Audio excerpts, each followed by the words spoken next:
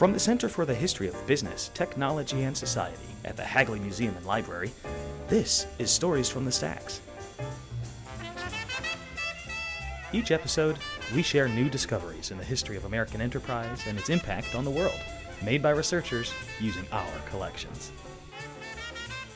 My name is Oren Bracha. I'm a professor at the University of Texas School of Law in Austin, Texas. My main fields of expertise are intellectual property law and legal history, and of course the intersection of the two. So I did a lot of work about the history of intellectual property, specifically in Britain and the United States. My focus up to now has been mainly the history of patents and copyrights, and I've started to shift in the direction of the history of trademarks and trademark law, which is sort of a separate, different area within intellectual property with its own different logic. Patents and copyrights are more similar to each other. Trademarks are kind of different. And again, I'm shifting in that direction, which is what brought me here, basically. So the current project, it's a big project. What it's going to be exactly, it's not clear yet because there is a lot of archival effort involved. So we'll see what that actually yields. But generally speaking, the current project is about the history of trademarks and brands as in brand names, and specifically about what lawyers did in this respect. And the search for archival sources is, of course, what brought me here to the Hagley, which gives me sort of a unique opportunity to look at sources which are not readily available in many other places. So the project, as I said, is about the history of trademarks and brand names, and you know, there are two, I suppose, big ways of stating the questions or the topic I'm focused on there. One way, it's really two different ways of looking at the same thing. One way of looking at it is basically the economic, social, cultural phenomenon of brand names. Okay, so it's pretty obvious if you think about it that we live in a brand name society. Brands, as in those, you know, symbols which are owned by corporations, or you know, attract a lot of investments by corporations and symbolize all the good associations associated with the corporations, are pretty important these days. And you know, it happened. It wasn't always that way. There was a process in which this phenomenon emerged. It started in the late 19th century and then into the 20th century. And the question there would be, so how did that happen? How did that come to be? And there is a rather familiar narrative that focuses more or less on advertisement, which is, of course, a huge, important part of the story. What I hope to be adding there is the claim that actually lawyers, in conjunction with advertisement people and corporate executives, had an important role to play in that process, in the rise of and in importance of trademarks and more generally brands. So that's one way of framing the question. The other way of framing, basically, as I said, the same question is from the standpoint of legal history. And within legal history, the more or less familiar narrative is about the change or transformation of trademark law, the branch of the law that deals with trademarks and brands, from a rather narrow technical field of law concerned basically with fraud or accurate communication. The idea of those symbols basically communicating to consumers the origin of goods and services. You buy this particular soft drink, you see the mark Coca-Cola, you know it comes from the corporation Coca-Cola, and trademark law is basically serving that function, making sure that I don't sell any soft drink and misrepresent its origin as Coca-Cola. That's the origin of trademark law in the mid-19th century, more or less.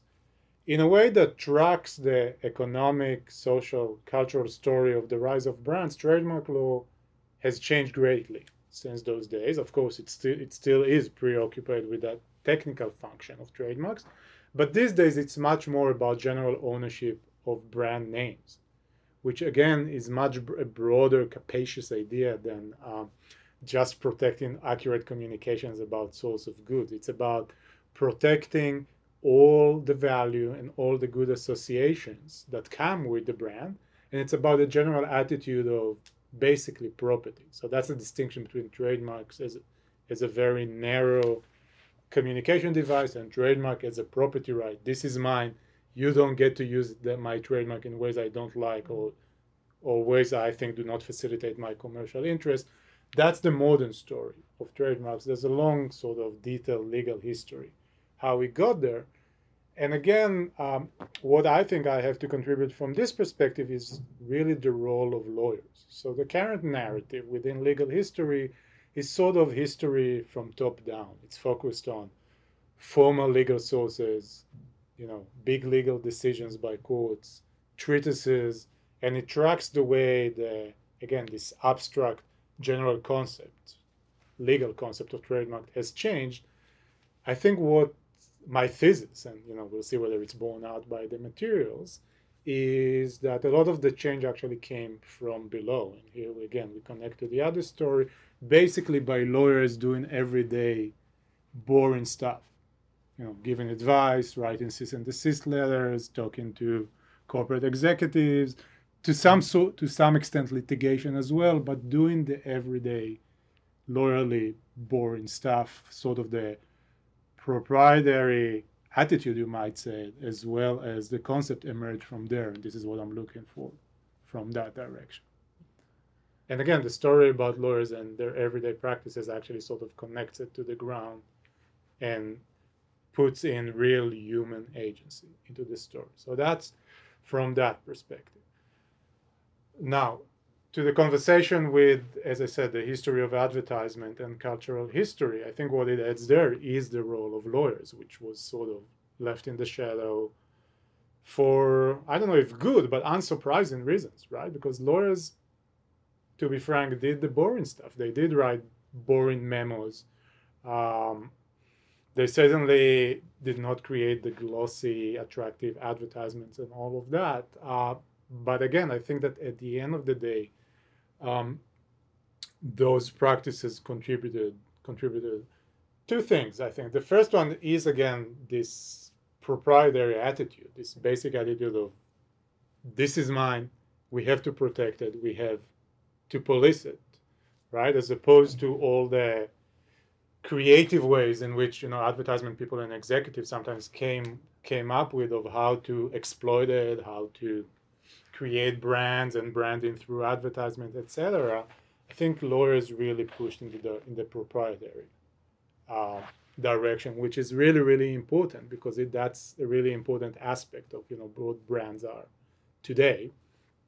And second, and relatedly, lawyers sort of translated that general proprietary attitude into specific practices. So what does it mean to have a proprietary attitude? On some level, it means to sue people who use your brand name in ways you don't like, and not necessarily because they confuse the public. So to use a very modern example, if somebody sells a poster that says "enjoy cocaine" with something close to the Coca-Cola trademark on it, you sue them. Why? Because it's yours and they dilute in your good associations, okay, of the brand name. So to some extent, it has been that, but it's much more than that. And so again, when you look at what lawyers actually are doing today and have been doing throughout the decades, there's a whole industry there of policing the meaning of the mark. I don't know to what extent people are aware of that, but on a daily basis, basically those lawyers were sending letters to media outlets and other corporations telling them, don't use my mark, or if you use my mark, use it this way or use it that way. Don't say cellophane with a small c, write cellophane with a capital C. There's a whole set of practices there that actually sort of actualizes the property approach, and I think that's added to the story as well. And finally, it's related to this question, but that was my third point from the previous questions I just remembered. So this is more of a scholarly debate, but I think the project speaks to this scholarly debate. There is debate there, at least among legal historians and legal sociologists, about the idea of law as an ideology. Okay, so there is and there used to be that debate. One side of the debate, the so-called critical side of the debate, argues law is an ideology. Law sort of informs the views of people, what they think about the world, how they act in the world, etc. Another side of the debate, usually it's the more sociological side, is more skeptical. And there are various doubts there, but one of the biggest doubts is who cares about the law anyway? You know, you lawyers and legal historians are sort of confused. You're completely enmeshed in that, and therefore you assume that people care about the law and their views are informed about the law. But you know, first of all, most people have no idea what the law is about a specific issue. And second, even if they do, why should they care about it or impute a lot of importance to that, etc.? The response to that, again, from the critical side, has been, no, you misunderstood what we mean by ideology. By ideology, we don't mean people going and reading Supreme Court opinions and then form, in a rational way, their views about stuff on that basis.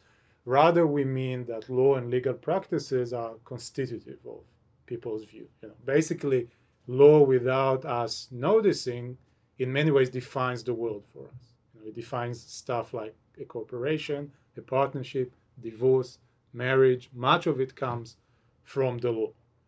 But if that is the case, if that is the argument, now one actually has to show how it happens, right? So what are the mechanisms? Again, given the fact that most people are not lawyers, most people don't know perhaps anything about trademark law, right? So how does it happen?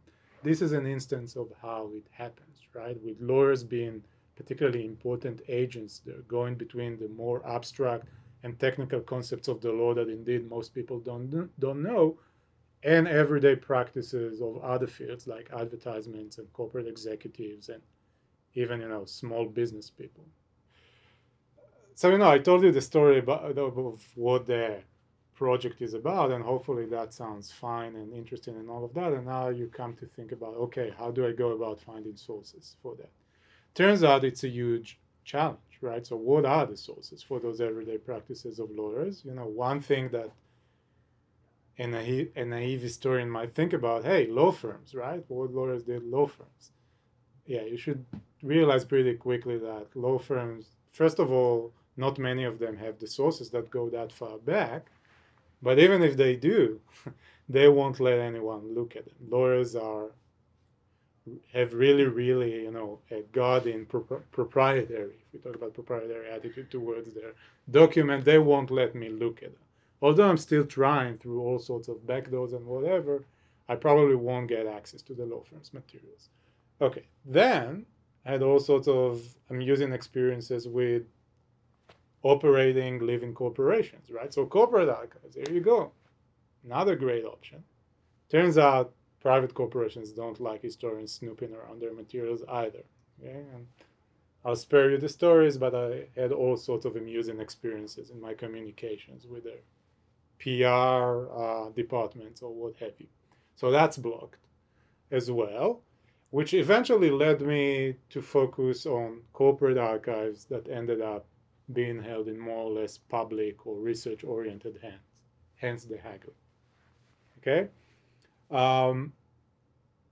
And specifically, so generally what I took interest in here was the first thing that really attracted me was the DuPont materials, right? So DuPont is an excellent example of a big, important corporation that was around early on. I knew it had some interesting and important experiences with trademark law. So that was very attractive to begin with. And then I started looking around and found out, of course, that the Hagley had many other corporate records files. So that was attractive as well. So that started the search of, as you can see, a very large perimeter, right? So here's the needle and the haystack. You have to look usually for the legal files or some files about trademarks, sometimes the advertisement departments of those corporations, etc.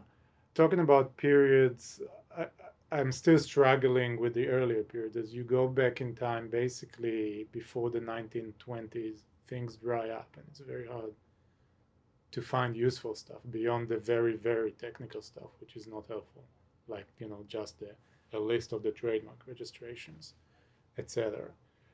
Still, I've been able to find some interesting materials both from the many DuPont collections and from some of the other collections of other corporations. So the Seagram records, for example, that I know that other business historians worked with, yielded a lot of interesting finds. Actually, too much there in ways that I have to sort of prioritize.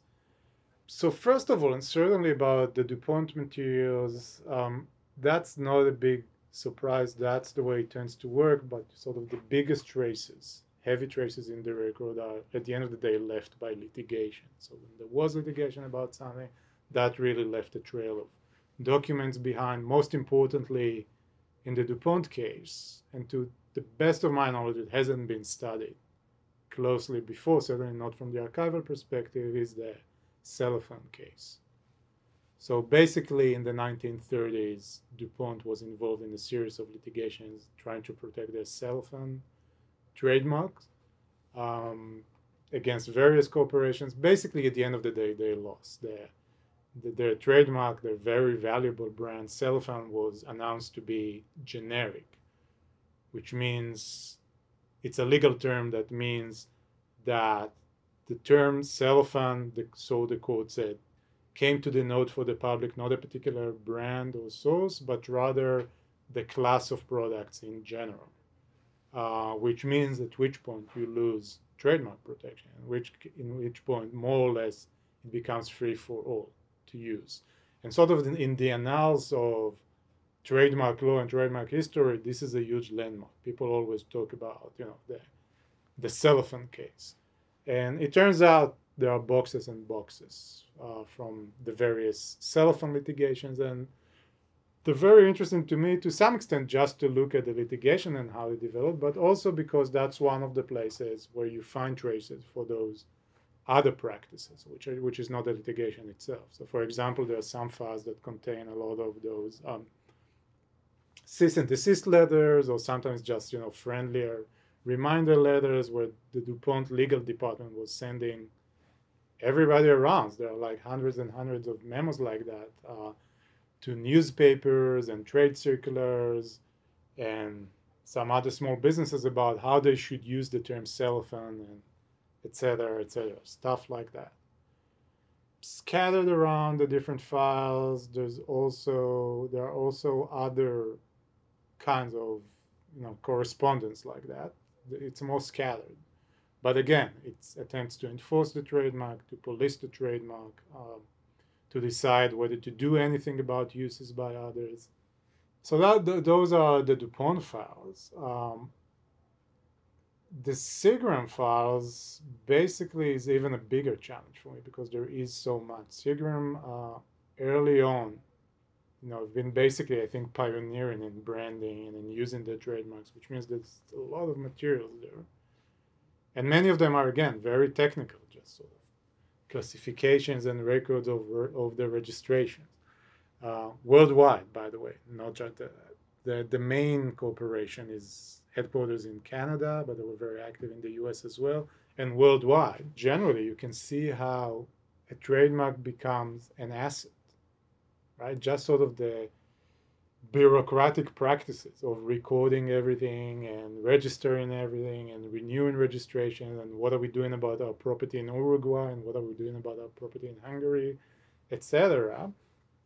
But also, and again, it's scattered and hard to find, but it was nice when I was able to find it.